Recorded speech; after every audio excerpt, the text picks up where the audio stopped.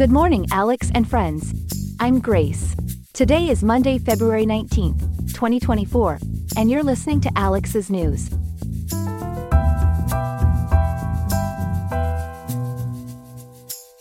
In Riverside today, temperatures are taking a cool turn with a high of 58.8 degrees and the low settling at 54.9. Grab a sweater as we dive into today's top stories.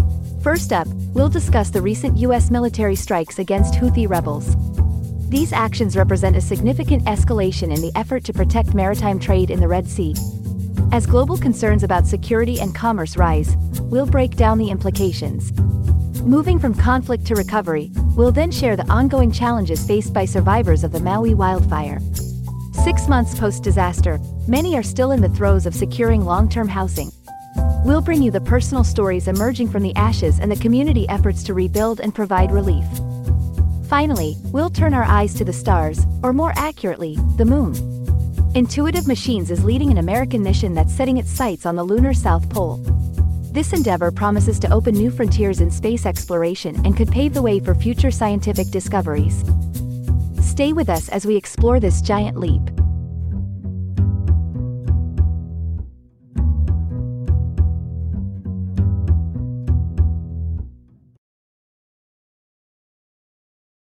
Breaking news at this hour, the U.S. military has carried out a series of strikes against Houthi rebels in the Red Sea.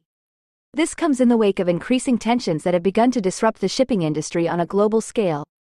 For an in-depth look into this developing story, we go live to our reporter, Ethan. Ethan, can you give us an overview of what's happening? Sure, Grace. The U.S. has targeted the Houthis' use of unmanned underwater vessels and anti-ship cruise missiles. These are defensive strikes intended to neutralize threats against maritime commerce and navigation. It's a direct response to the rebel group's actions, which have expanded from an initial focus on Israel's involvement in Gaza to striking UK and US vessels as well. The implications for international trade must be significant. Could you walk us through the key disruptions this conflict is causing? Absolutely, Grace. The Red Sea is a vital maritime route, and these attacks by the Houthis have led to over 2,000 ships changing their usual routes. Apart from the immediate logistical challenges, this has repercussions for global trade. Shipping costs are rising, and insurance premiums for vessels in these waters have soared due to the heightened risk. With trade routes being such a critical part of the global economy, what might be the broader implications here? Well, the ripple effects could be extensive. Disrupted trade routes can lead to delivery delays and higher costs for goods, which potentially contributes to global inflation. There's also the concern of escalating regional tensions, which could draw in more international involvement and further destabilize the area. You mentioned defensive measures. What are these, and how are they being implemented to address the situation? To safeguard maritime trade against these threats, we're seeing increased military presence in the form of joint operations and international airstrikes. Navies are stepping up patrols, and shipping companies are being extra vigilant by enhancing security on board their vessels. There's also a lot more coordination amongst the international shipping community to stay ahead of these threats. With all these coordinated military and commercial efforts, is there a sense that these strategies will be effective in protecting maritime interests? It's the hope, Grace. By combining military action with industry collaboration and onboard defenses, the goal is to maintain the crucial flow of goods through these waters. While it's too early to tell if these efforts will fully deter Houthi aggression, the international community is showing a strong commitment to protecting these essential shipping routes. This is certainly a complex crisis with far-reaching implications. Thanks for breaking down the situation for us, Ethan. Glad to provide the insights, Grace. Stay with us for more updates on this story. Coming up next, story number 2. Turning our attention now to Hawaii, where the stunning landscapes of Maui are still scarred by the devastating wildfires that took place in December 2023. With thousands of people affected, the housing crisis that was already significant on the island has only intensified. For an in-depth look at the current situation, we're joined by our reporter Chloe. Chloe, can you give us an update on what's happening with those who lost their homes in the fires?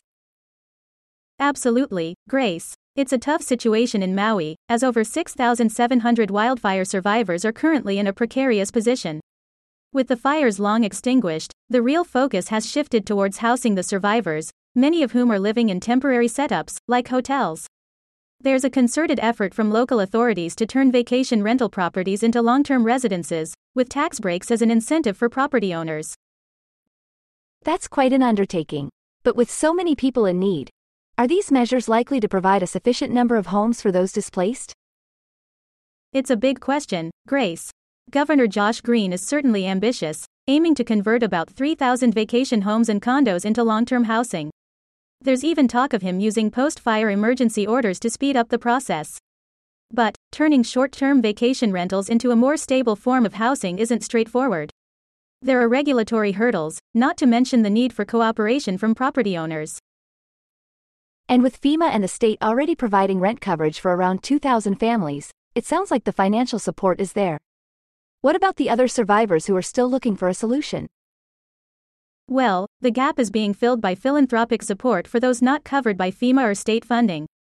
Additionally, an initiative dubbed the Maui Interim Housing Plan has kicked off with phased solutions for the displaced. This includes a range of approaches, from getting survivors back into their original homes to new permanent housing developments.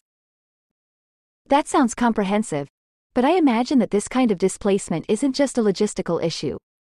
What about the mental and emotional toll on these wildfire survivors? That's a very important aspect of the recovery process. The mental strain is palpable among the thousands who are still uncertain about their future on the island. Thankfully, emergency mental health services, crisis counseling, and support hotlines are in place. It's crucial to recognize that rebuilding lives after such a disaster goes beyond mere bricks and mortar. Indeed, and the broader implications for Maui's community and infrastructure must be staggering.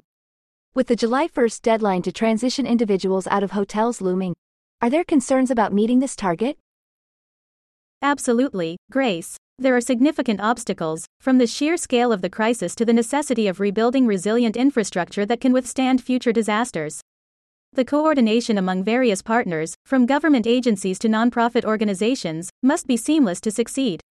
And let's not forget financial management. Ensuring the $500 million Maui Interim Housing Plan is utilized effectively is a mammoth task in itself.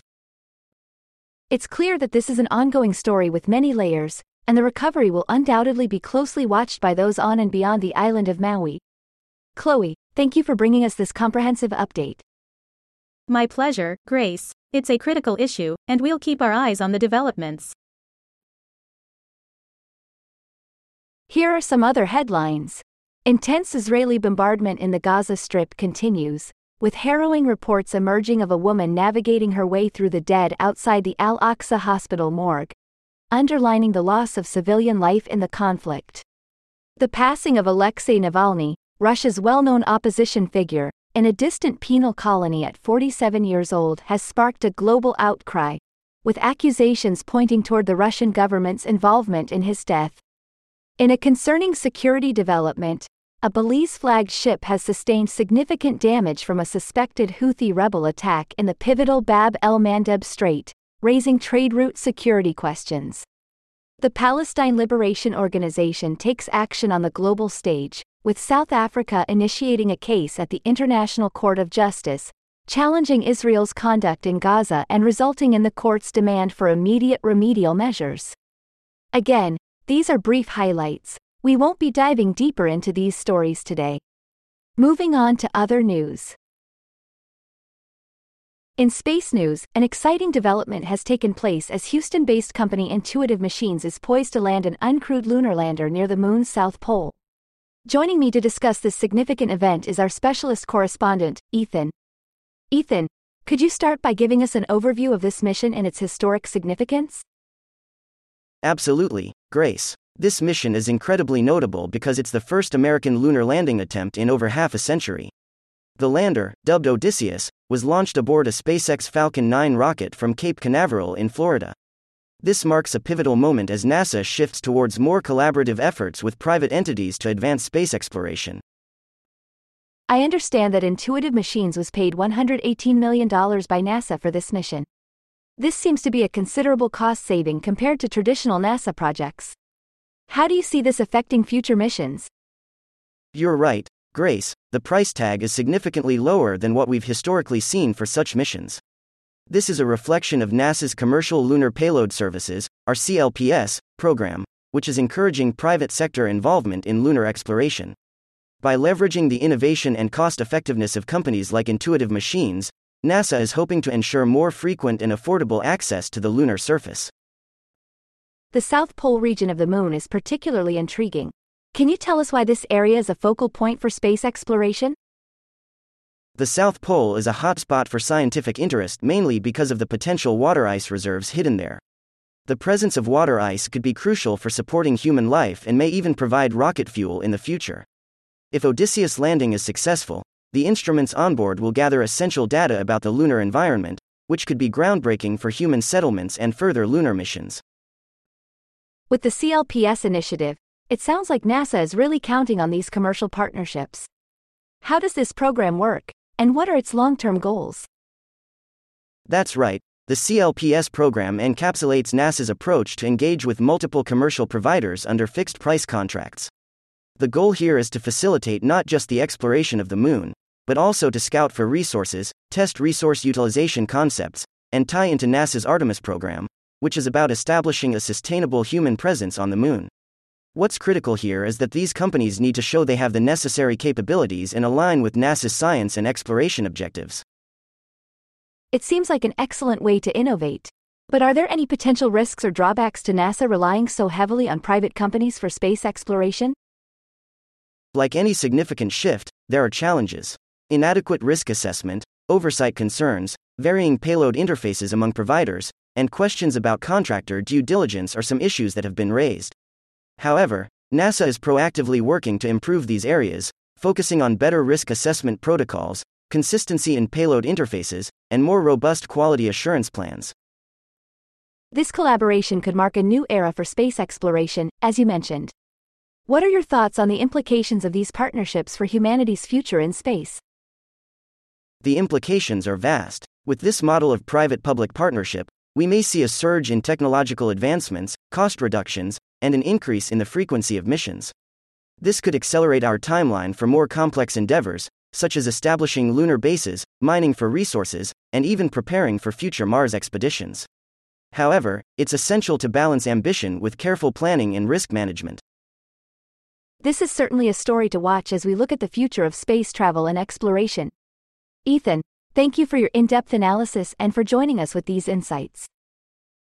My pleasure, Grace. Happy to bring this exciting new chapter in space exploration to our listeners. That's all we have for now.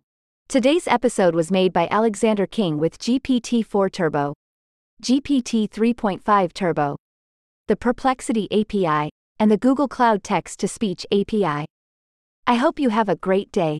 I'll see you tomorrow, Alex.